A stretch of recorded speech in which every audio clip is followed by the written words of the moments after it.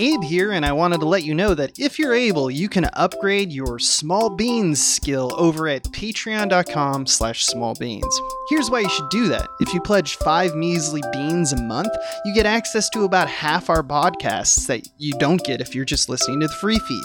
Shows include Star Trek: The Next Futurama, Spiel Boys, like Razorblade Pie, and bonus episodes of I'll Show You Mine If You Show Me Yours. Not to mention bonus content including info and updates on the movie we're making, Papa Bear. Hey, where's all the reasons to not subscribe to Patreon? I can't find them. Anyway, back to the show.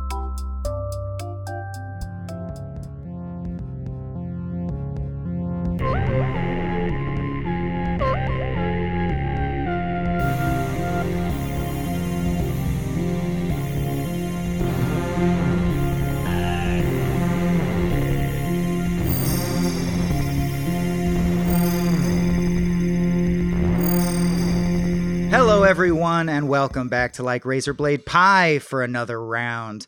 I'm your intrepid adventurer, Michael Swaim, and this is a bite-sized book club about the short speculative fiction of Harlan Ellison, my favorite author of all time. As usual, I'm joined by a guest to go into a Harlan Ellison short story, but this time, I threw several monkey wrenches into the machine. One, people trying to read along, you probably couldn't find this story, and I'm sorry about that. I plan to upload a PDF of me taking crappy pictures with my phone of every page that you can look at if you're really desperate. But the reason it's so hard to find is that it is from a collection called Dream Corridor. If you are willing to pay for a physical copy, it's Harlan Ellison's Dream Corridor, Volume 1. There were only 2, and they're adaptations by various artists. It's an anthology series of some of Harlan's own handpicked, his favorite stories, or ones he thought were, perfect for adapting or paired well with the artist. And hugely seminal for me, because as a young child, I was more drawn to comics than reading, as many of us are. And so this was potentially one of the very first ways that I was exposed to Harlan's kooky tone and ideas and crazy, some of them great twists, some of them like, well, you tried. That was hot garbage, but it was very loud. And we'll see which category today's story falls into. Maybe you can guess just from the title. It's called Catman. And for an author who I think does some of the best titles in the business, like The Executioner of Malformed Children, you're like, oh, well, I have to read that. Catman, not as good. Probably a deconstruction of Batman. Yeah, good. If you guessed that, you were right. So to dig into it with me are 2 of my pals, Stephen Wright and Chase Stowell, the writers for and co-creators of Impossible Worlds, a magazine my stories have appeared in, for which I'm very grateful because they also pair them with awesome illustrators. There's been 2 issues out so far. Look for issue 3, you guys. Impossible Worlds. Welcome, Stephen and Chase. Hi, guys. Hey, how we doing? Hello. First, Stephen spake, and then Chase. So now they hopefully, can clock your voices. Thanks for being here, guys. I'm going to dive right into format because it's how we do on this show. And also because I think it's very, very obvious and will kick off the conversation well. But why do you think I paired this story with you? It's, our first pod with you. So I guess trial by fire. But actually, I think it really is just like, this is our wheelhouse. We are making comics. We are making short science fiction, and we're also trying to get more out there from other people. So but then also I think on my end, because you initially pitched this one to just me, and then Chase snuck aboard, I was available. Way to throw him under the pod, bud. I will always do that. But he there is a level of I'm a big old Trekkie from way back, and I think that this has a bit of sort of the inverse flavor of like the utopian dystopia as opposed to a true utopia, which is what Star Trek and other things like that are. And I see a lot of those things in Harlan as well, just like wanting to deconstruct the utopia in general. And I think that comes through this. I believe we're also, I've listened to enough of these pods that we're legally required to infer that you hate us based off of this. And when everybody else says it, they're wrong. But I think this time... It really is a heartfelt hatred. Well, good news, bad news. I don't have a robust enough relationship with either of you to truly hate you, at least for like a real reason. So it wasn't purely out of spite, but it is, of course, because the main thing we've connected over is Impossible Worlds. Again, that's Impossible Worlds. Check them out. And you called it sci-fi, but I want to point out also fantasy. Yes. So I'd say it covers the whole speculative rainbow. Yeah. And also explicitly, you guys have a soft spot for comics. There's a comic in the first issue, and you told me right before we taped, there shall be a comic in the third issue. So it's right in line. I'll be honest, it could have been any of the episodes in Dream Corridor 1 or 2. So then, like, why Catman specifically? And I think I'm gleaning your impressions of Catman by the hate comment. Maybe I picked bad, but it's because it's a deconstruction of Batman, who I feel is, top 2 most iconic comic characters. And it's the most of the art in the book. It's the most trying to be traditional. I mean, this came out in the 90s, so it feels a lot more like Todd McFarlane, like edgy Spawn art almost than, that era of comics, but it's trying to be a legit comic look. Whereas a lot of the other ones are more experimental, right? Watercolors, or Dave McKeon, who, if you know his art, he did like Stinky Cheese Boy and a lot of Neil Gaiman covers. Mm-hmm. He's just like collages and stuff. Yeah. So a lot of them, as you might expect, are really weird. This one is like a comic. So I thought it would allow us to talk about comics as a vehicle for speculative fiction. But it sounds like you guys didn't enjoy this story. I'm the one that actually enjoyed it. So I'll put that out there. Okay, well, let's dive into this, and I'll let you guys figure out who fields which part. But like, what was the story about in a nutshell? Because really, people won't be able to read it because it's pretty complex for like a 8-page thing. I want to point out that, and you can feel free to color that with your opinion. Is it dumb? Is it cool? But like, what's it about? I will point out that the number of episodes of this podcast that you shit talk people for not reading it first, and then you present this impossible to find, because I did read the comic as presented, but I also managed to get my hands via the power of library on the actual prose before I realized, yes. So I have only a little bit to add from the prose end of it, just because Could you shout out what collection that's in, just so folks can find it? No idea. Yeah, I had to do some shenanigans to get it, so it's somewhere there's a librarian tied up in a closet with all their clothes on. Exactly. I don't. It was not my local library, but as far as they're concerned, that's true. So, but yeah, gotcha. So because I was curious of how much of this was a straight adaptation, and it turns out, it's pretty 1-to-1 with a few notable exceptions. Because if I didn't reread the prose for this, but I of course have read it before, and I remember the dialogue being pretty much just straight identical. Dead on, including like text box and things like that. Steve, I think you had written down a summary. So if you don't mind. Yeah, I've got that. Yeah, let's. Now that we've gone around the whole loop again.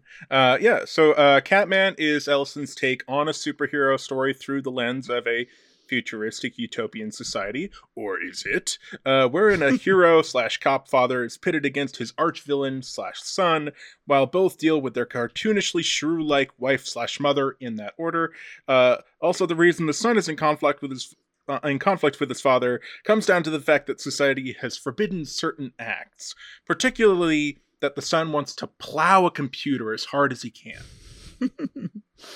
I think that in a nutshell, that's what happens. in And because we just, in case you're being timid about spoilers, I want to drive home the ending.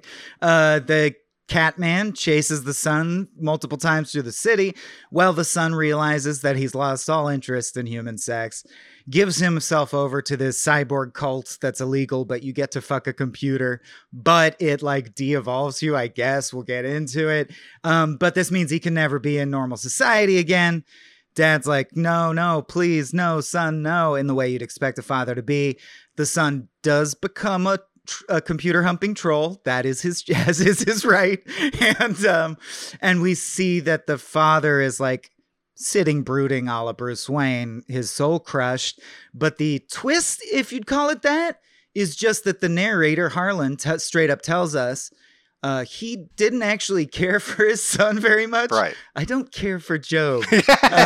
Yeah. He was not a fan of his son. He really loved the horrible shrew wife, and the only reason he wanted to catch his son is because it's what she wanted. And the son, as his last act before going into the computer, kills the wife, thinking that he's freeing his father from this horrible life of this shrew wife, when in fact the dad's like, now I hate you forever, son. The wife was who I really loved, even though she like yells at me. I like that, I guess. Yeah, he's into that's the thing, is that this is a weird one, because I don't even know if I would say the son wants to be is going to like be de-evolved. I think what's going on is what the internet calls gooning. No, it's not. I do love the detail. I think that's a cool sci-fi detail that these cyborgs, people that bone the computer, are named after like the day or time of the week that they get their turn to bone the computer. Yeah. I like that. No, because it's Yeah. it's a singular thought for them, which is That's their only thing that Right. they exist for. Right. Yeah. Very similar to the Futurama with Lucy Lubot in concept, at least. So Yeah. wait, are you saying you don't think he'll become one of those cyborg Well, guys? I think he will become one of the cyborg things, because the computer is like devouring you as you continue to repeatedly have sex with it, so that the troll that we actually meet, who's all cyborgy, his body has been destroyed over time by this, which is why Hashtag nofap. Yeah, Right. this is a nofap thing. right. So this is Maintain your essence. I mean, what's weird is that there is a lot of stuff in this that is like, this is kind of one-to-one to modern internet, because there's the in a weird Yeah. way.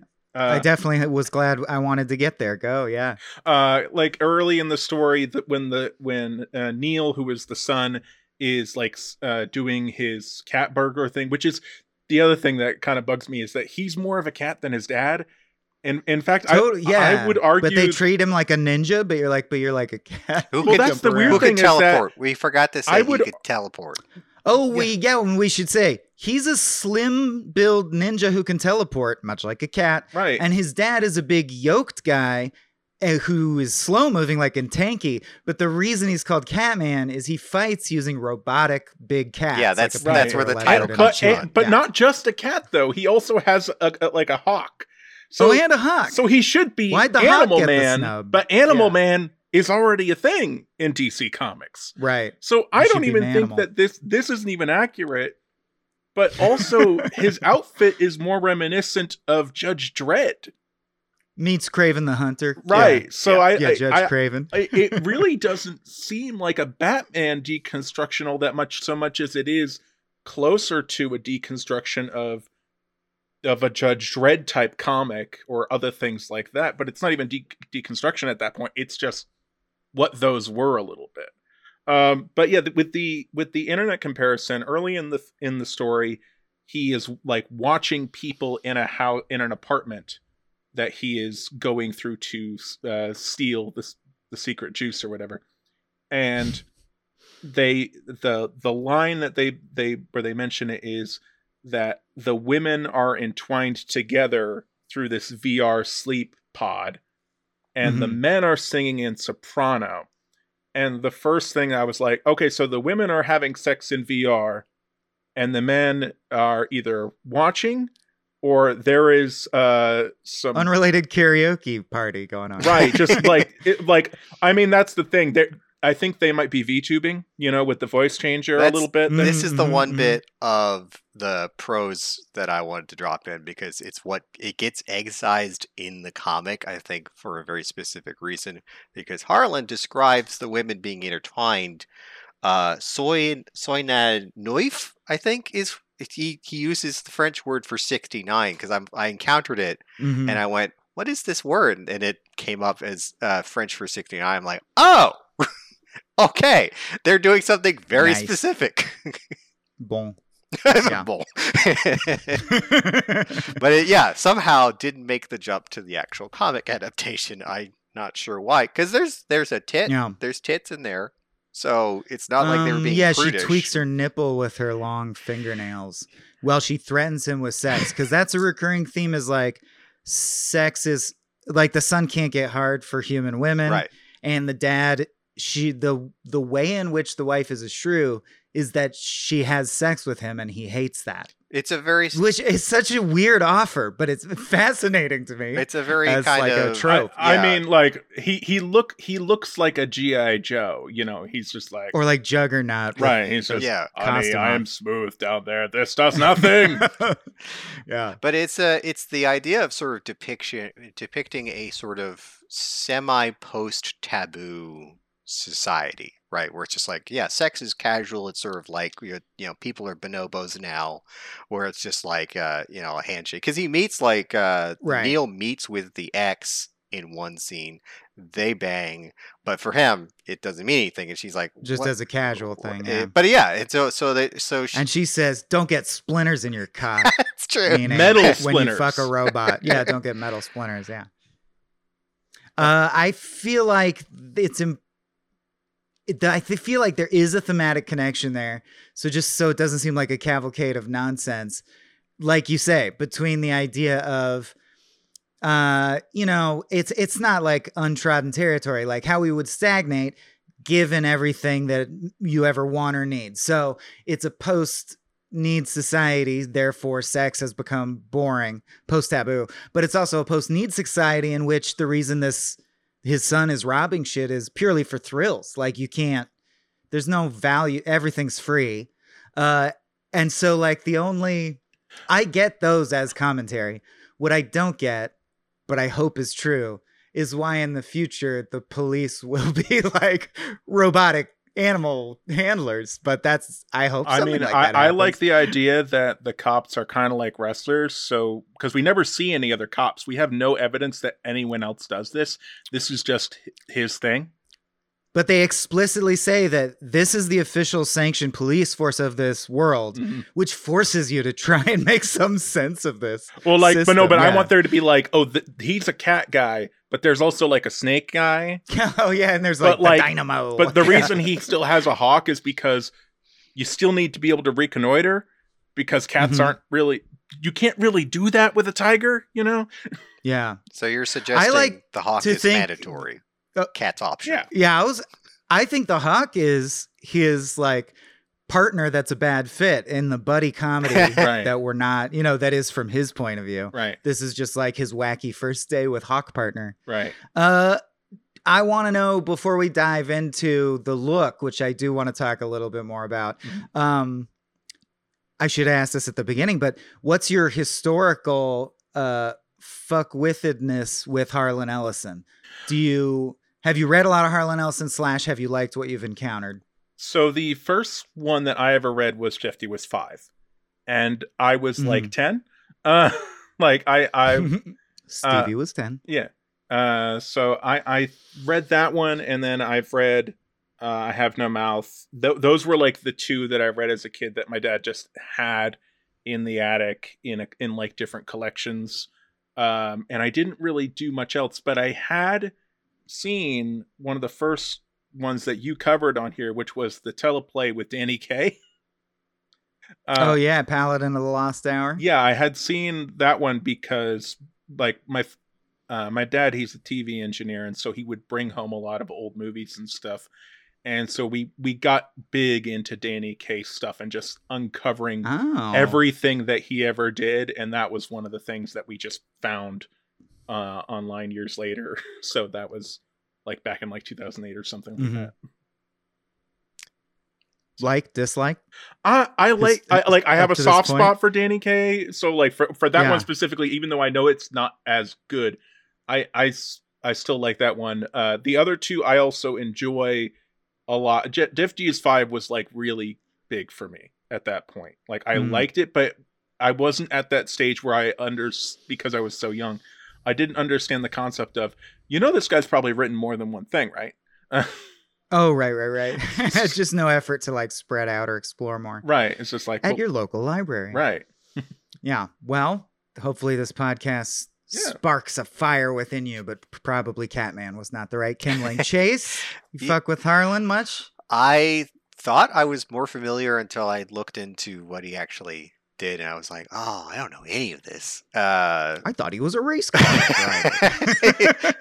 I got it mixed up with the guy that wrote like Invisible Man and all that. I was like, nope. Oh, who is Ellison? Yeah, exactly. Yeah, something yeah, Ellison. Yeah. So I was like, same guy. It's like, no, that's not the same guy. So there's a lot of titles that are familiar of like encountering it, but outside of City on the Edge of Forever, which I rewatched the other day because I was like, when's the last time I saw Harlan's that? famous. Right, he Trek, hates it so much. It's just like, this is the one bit I know of your work, and he spent decades disowning it. And it's just like, all right, man, like I liked it, so maybe take the W, man. But yeah, exactly. I mean, but I have been listening to the pod. And so the various sort of summaries and things of that nature, I'm like, oh, these are really neat stories. And I especially enjoy the segment we'll get to later with Harlan's Parlance. Like his little turns of phrases are very good, even though he is a very cantankerous human. Yes, none of this podcast should count as an endorsement of Harlan Ellison, the man who is famously a dick. But unless not it's so funny. much so that I can't enjoy his work. Right. Like, it's not cancelable. He's just an asshole. Right. All right. So let's, because you guys do work with comics, let's dive into the look and layout. Like, I'm not very knowledgeable in this branch of visual arts other than just having opinions. But what are your thoughts on this as executed as a comic? So for me, this is where it starts to kind of go downhill a bit. Because while the art is technically competent and good, first off, it is that 90s style that I just grew up like as a kid I was around, but it never made me want to read comics. What made me want to read comics was my dad's old Silver Age stuff. And like this is, I mean, there's a reason people refer to it as the Dark Age and whatnot of comics. Right. But I think there's a couple of things that sort of hold it back to do with the art that are like specifically the design of Catman himself being just this big, blocky, emotionless looking guy who like he doesn't fit like with this isn't a character that fits in with the motif or there's a lot of it's also kind of suffers from being, I would argue, too short. Like, even though it is for like an anthology collection, I think one of the longer stories in that collection also. Yeah. But like for Rush. me, is a story like this, if you're not giving it like 15 pages, I mean, what are you doing a little bit like that for me? Cause like a standard comic book length is usually around 30 pages or was at one point. And that's at least, 24, 30. And then a short like origin story tends to be about 15, 18. And so when you get any shorter than that, it starts to feel truncated. You start to lose continuity details of like, how did this person get to this place? And there's stuff just sort of happens. Like you don't see interesting transitions. There's not, you're just going from, we're at this apartment building, and now we're underwater, and now we're in this desert, and we didn't really see how we got to those places. And that bugs me a little bit on the level of, I think that this story just needed more room to breathe, and it is a celebrated sci-fi author. Why not give it that? John Wick 4, by the way, that also bothered me, where it's like he's in the desert, now he's in the ocean, now he's in space. Like, right. And that's the thing, is it's such a weird problem. Does he like shoot the plane all there? Like what? I don't know. Yeah, and I think that the story also suffers a little bit from, because you could use that to insert more of the dialogue pieces, even though there's not a whole lot to add. You could get a little bit more in there to make certain things clear, because I read this thing like 5 times before I was like, okay, I've got all the pieces of what's happening here now. And the switch to the underground chamber where the cyborgs live is very jarring. Exactly. Like you feel like you missed a page. Totally agree. Even felt that as a kid. It is definitely structured like a tragic origin story for a superhero. And I think this is a great point about adapting to a specific medium is you have to know that medium's pacing. Like as a short story, the amount of prose doesn't feel wrong, Right. because you're used to any amount of prose being a short story. But when you adapt it to comic, it feels rushed because we've read so many origin stories and there are more pages than this. I find that really interesting, that it's almost like a misstep of going, it's like, again, sorry, all my references are Futurama, but Fry being like, it took 2 hours to write. I thought it would take 2 hours to read. Like you have to stretch to fit and know, the size of the canvas right. you're working or with. even just more panels. Because even if it just had more panels showing without even, Slowing you don't even need time to add a an bit. additional word. But like the panels that they do have are very large and like trying to make you feel this grandiose feeling of the space.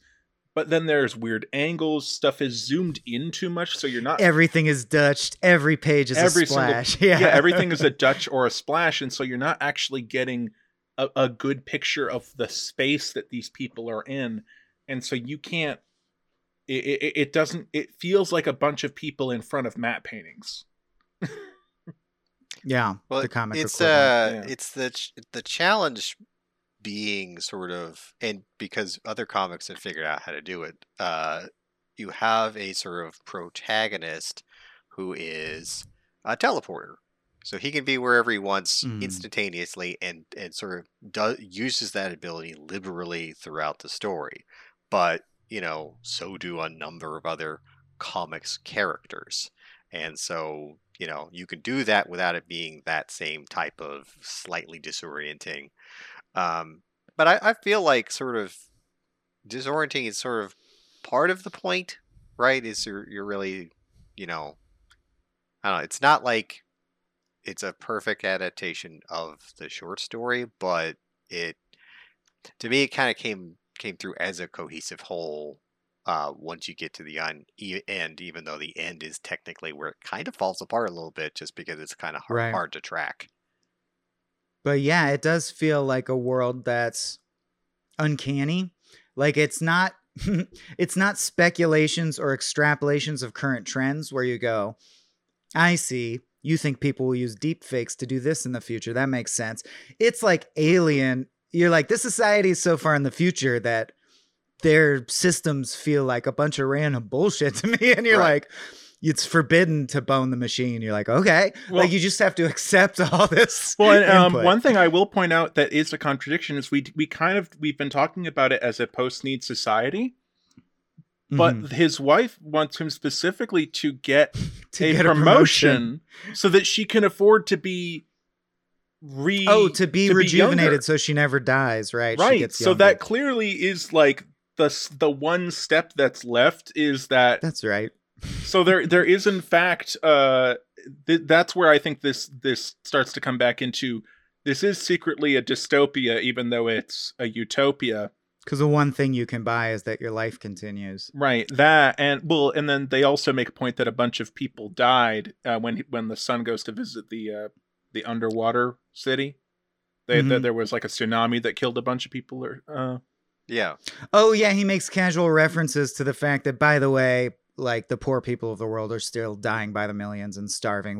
They're just over there or whatever. Right, but they don't show us any of that. They just which again, like you said, it's a utopia masking a dystopia. Right. So that's sort of the thing, is that the son is the dad is defending an upper class, but we don't ever get a clear picture of him doing that. And I think that this also kind of suffers from that, because when the dad does decide to help his son achieve his goal, we don't have a scene of him going, you know what, maybe I should rethink this. We don't really get any of Catman's internal.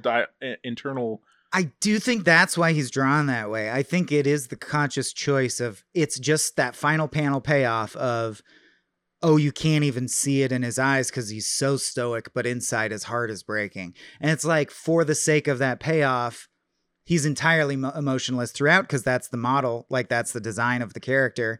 And that doesn't work up until like, it's like you sacrificed his ability to emote for one. Right. And if anything, it would point. make it more impactful if he was emoting more earlier, and then you see him becoming the mask that way, which is comes back to why it doesn't really work as a Batman thing, because Bruce Wayne was a normal kid right up until his You're parents right. died. It's so Judge Dredd. I mean, there's underground mutants in Judge Dredd. Right. It's much more Judge Dredd. Yeah.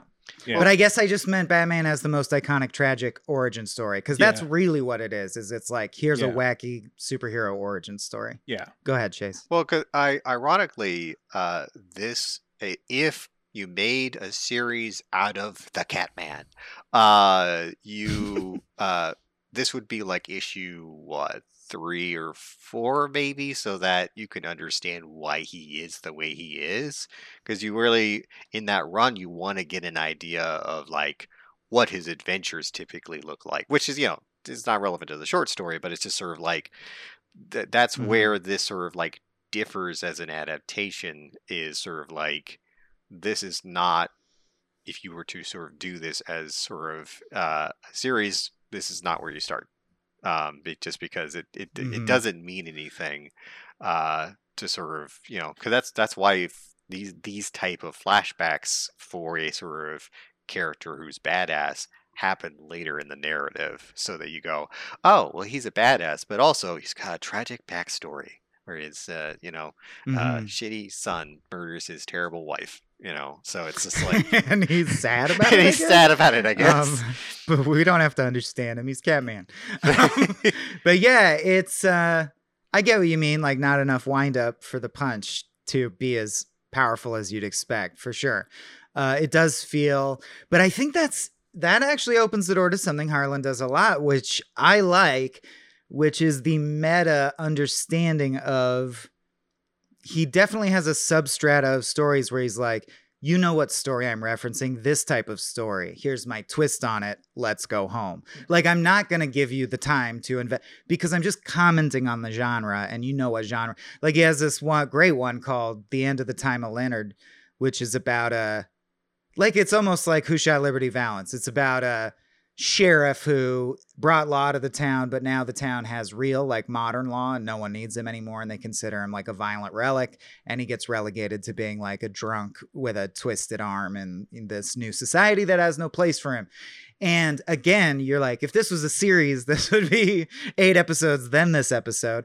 But I think he just can't be bothered, because he only wrote a couple novels and he wrote thousands of short stories. I think his mind works so fast that he's just like, one of those Westerns, but then like this happens. All right, next story. Yeah. And if you like that, you like it. If not, you don't.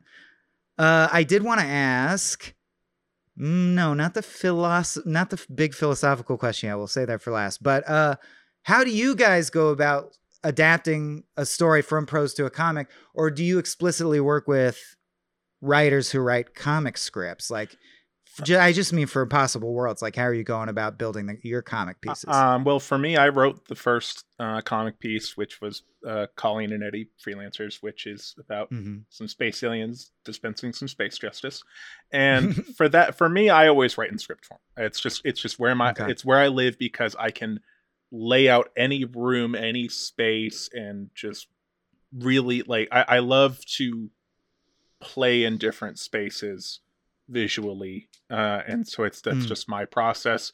Up until now, any comic that we have had has been explicitly for comic adaptation. It's not being adapted. Oh, you haven't from adapted prose. Anything? Then that's a really stupid cul-de-sac question for me to ask. I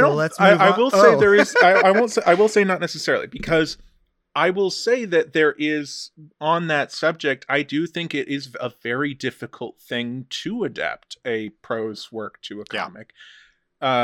Unless you are taking the time to make it a longer piece. A lot of the ones that I have encountered are from this very era of transferring science fiction short stories into comic, The and most of them don't. Recent one, sorry, just quick shout out to the one Alex Schmidt and I covered from last year, the Slaughterhouse 5 adaptation. Very good, highly recommend. Yeah, sorry to interrupt. Yeah, no, that's very good. And it's funny because this is from Dark Horse, which is known for doing that extremely well. But you can tell that they're very much in their infancy because this has those aforementioned layout problems. And Harlan's a control freak, and he was editor of this. Yeah. So like, it's really like letting, what's his name? Frank, Sin City guy. It's like letting him direct his own movie, and you're like, well, that sucked. Because genius in one form doesn't necessarily translate. Right. So I think it might suffer. Like, you can't put it all at the hooves of Dark Horse in the sense that Harlan probably did whatever he wanted. He's like a famous old man at this point. Right. And I think, and that's the thing, is I've seen a lot of them that don't do as well. But the ones that I have seen that do well, like the Slaughterhouse 5 one, or a few years ago, I was big as a kid into the Redwall books by Brian Jakes, and so that had a graphic novel adaptation that was also very good, and that was somebody who Brian Jakes was extremely involved in the production of that, but he also understood the media better and understood that you need to put everything in, like you need to be able to put everything in, and not just kind of skim across it. And that's where most of them kind of have their issues when they do. So how do you decide how much story to bite off? Because Colleen and Eddie is fewer pages than this. It's more. It's 18.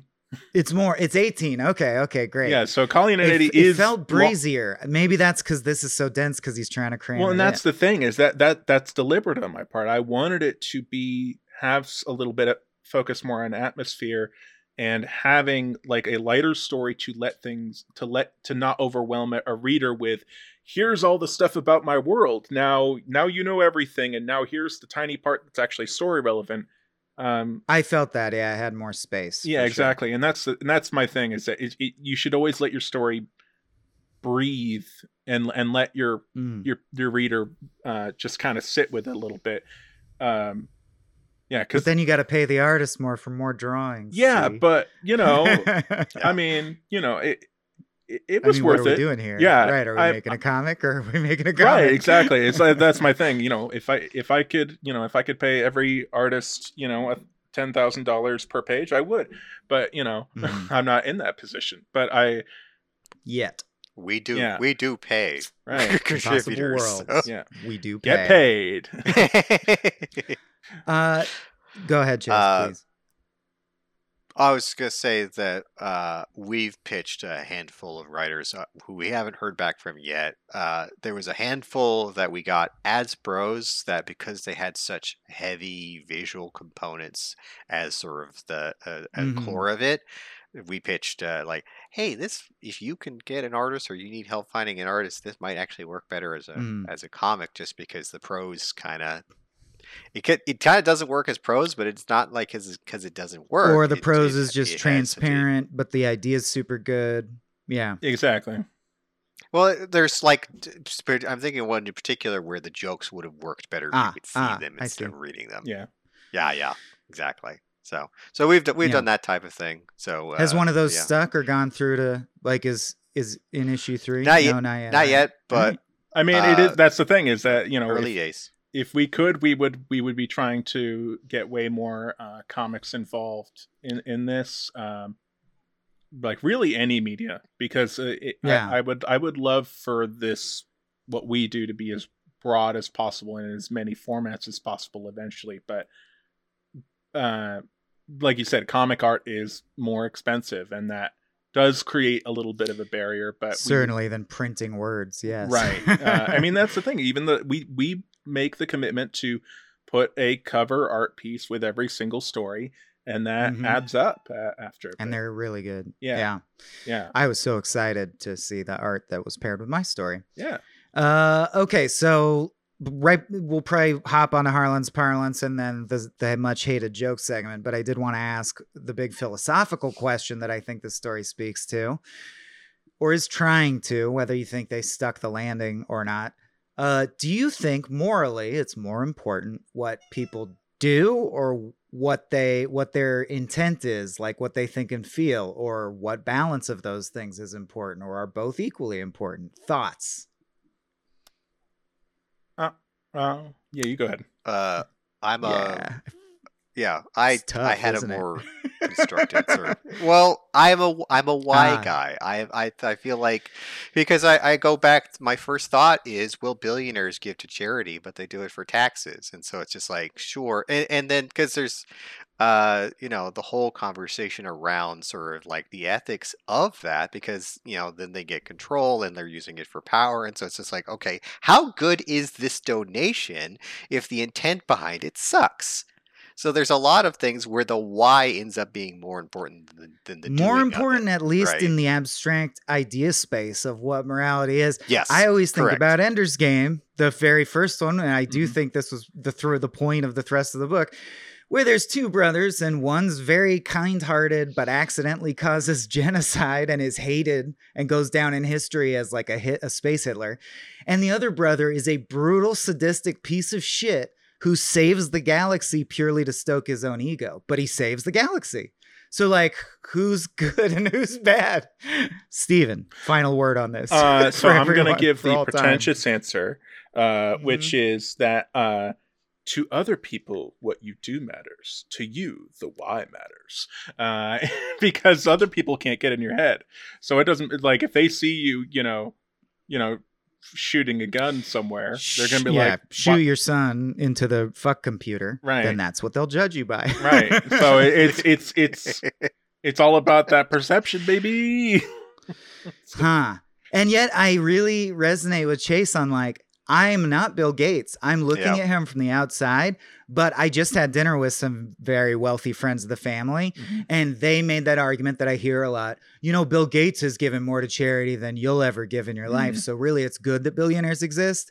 No, it's really not. And it does matter that even though he gave away X amount, it's 2% of his, like, it doesn't matter how much he gives. It's the idea that a human can do anything that makes them worth 1 billion times the value of another human. That is a ludicrous, impossible statement to hang a system around. Oh, absolutely. Like, there can be a high score, but it's pointless after you know what I mean? Yeah. So not to get too political, but I'm like, I totally agree with Chase that it burns me up, or like, I want to know why people do stuff.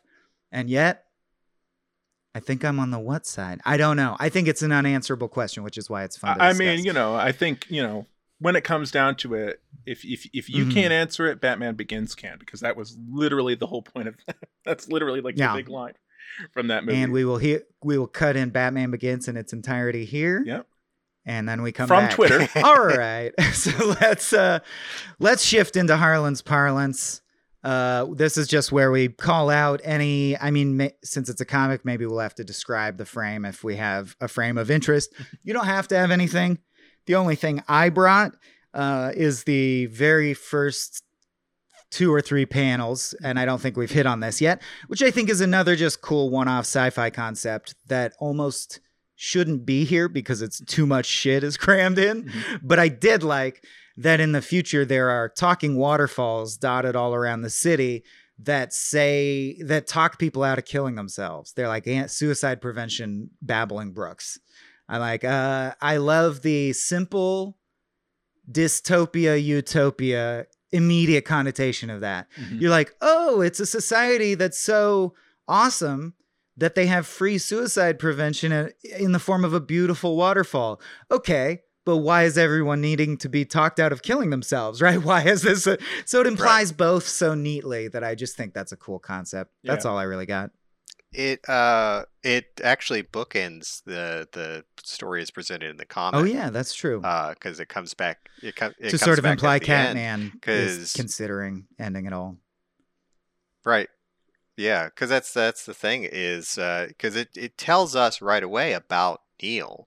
Of like, oh, this guy is like, doesn't want to exist anymore. Well, and here's the funny thing about that. I actually think that it doesn't actually know what your specific mindset is. I think it only gets impressions because the son doesn't necessarily want to die. He just wants to fuck a robot.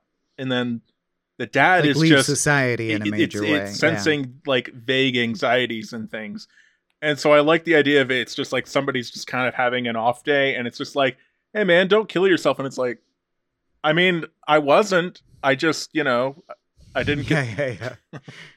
Does it target anyone? You're like, whoa, Yeah. what? Well, I wasn't even thinking about that. Now I am. Why'd you put that in my head? Oh God, I think I need to kill myself.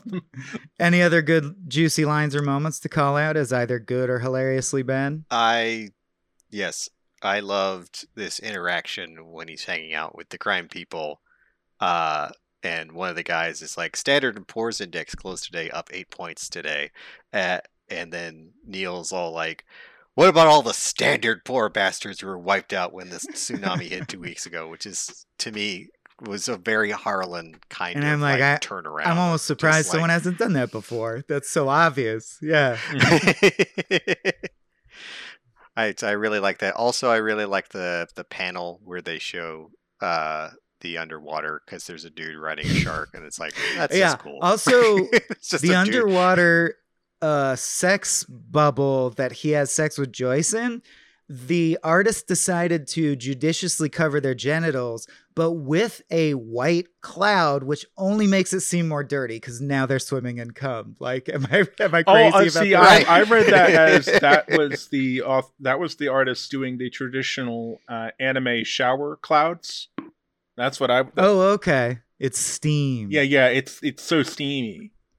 It's Titanic style. Okay. Yeah. That's what that is. So, which also makes you go, why is that Those in are the my bubble? call-outs.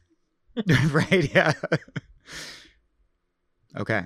I think enough. Yeah. No more. Yeah. All right. Yeah. Good. No. Yes. Everybody gets one.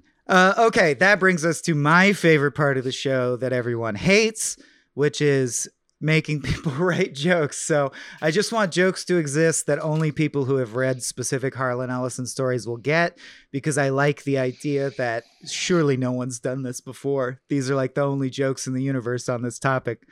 So did you both bring 3 Catman jokes, or did you write 3 together? We wrote 3 together, but one of them is a participation one, so that will kind of even it out a little bit. Oh my gosh. Yeah. Okay. Yeah. I don't know how to parse this because of that, but why don't you guys go first with whoever wants to deploy your first Catman joke? Chase, you can go ahead with your personal one. Instructions unclear. Dick stuck in computer. Have you tried unfucking it and fucking it in again? Yeah. That's not my joke. We're alternating. My joke is, sadly, Catman can't have sex with the machine because the barbs on his penis are incompatible with Thunderbolt C. I almost went with something similar to that, but I was like, nah. So I'm glad. I mean, it's a classic cat joke. Right, so, right. Back to you. Yeah. So mine was, my God, Neil, look at you. That thing eats what it loves. I know, Dad. It's called vor. If I would love, man, because he's so crotchety, but he liked keeping up with technology. Mm-hmm. Harlan on Twitter would have been a fucking nightmare, like a delicious nightmare. Oh, just an agent. I wish he- Yes. Yeah. Like Joyce Carol Oates. Oh if yeah, she yeah. hated That's everybody. she's a spicy follow. It's true. Okay, joke number 2 from the Slamester. You know the most horrible part of this whole thing? Catwoman only makes 70 cents to the dollar that Catman makes. Got him. First one was better. Yeah. So you bury the weak one in the middle. That's Yeah, an yeah. old comedy trick. Yeah. Yeah. Back to you. And then the last one is the Simpsons joke. So it's just so Chase, you do the middle part of it. So, son, you can do anything you want. I have total faith in you. Since your It's mother wet. yelled at me. And tweaked her nipple. Right at camera. Tweaked her nipple. And last but not least, does a Catman scat in the woods? Oh, Catman do. Because he's the Catman. Skibbidi-bidi-dip-dibidi-dip-dip. Skibbidi-bidi-dip-dibidi-dip-dip. Meow. Yeah. Yeah. All right. I'm- Speaking Yay. of like early Always- 2000s shit. Yeah. Yeah, man. All right. Perfect. Yeah. Well, Perfect. I think this episode is legitimately more interesting than that comic is. A little bit. Like as a piece of media, which is cool. That's rarely true. But thank you for helping me have a great conversation about like an Harlan Ellison story. Please let people know, like, hit them again with those names, where they can follow you, how they can stay on top of Impossible Worlds issue 3, all that good stuff. Yeah. So, yeah. I'll shout out real quick. I did find the collection. It was in Approaching Oblivion. Ah, okay, that's a good one. Which Approaching, is available digitally at your potential local library. It is not available digitally for sale, only hard Oh, wow. copies. I do have one. But yeah, so if you're looking for this story in prose form, it's Approaching Oblivion. And that reminds me of my final note. Sorry. Thank you, Chase. I will, in the show notes of this, /tweet out or do an X about, if you will, a Google folder where you can find the comic version if you want to read that. Yeah. Now plug. Perfect. Yeah, so you can find us at www.impossibleworlds.net. That is the website for the comic. Currently, our first issue is free, and our second issue will also be released for free, so that y'all can get a little taste of what we do once this releases. And then we will have our third issue will be releasing in September. So very, very soon, a couple weeks from now.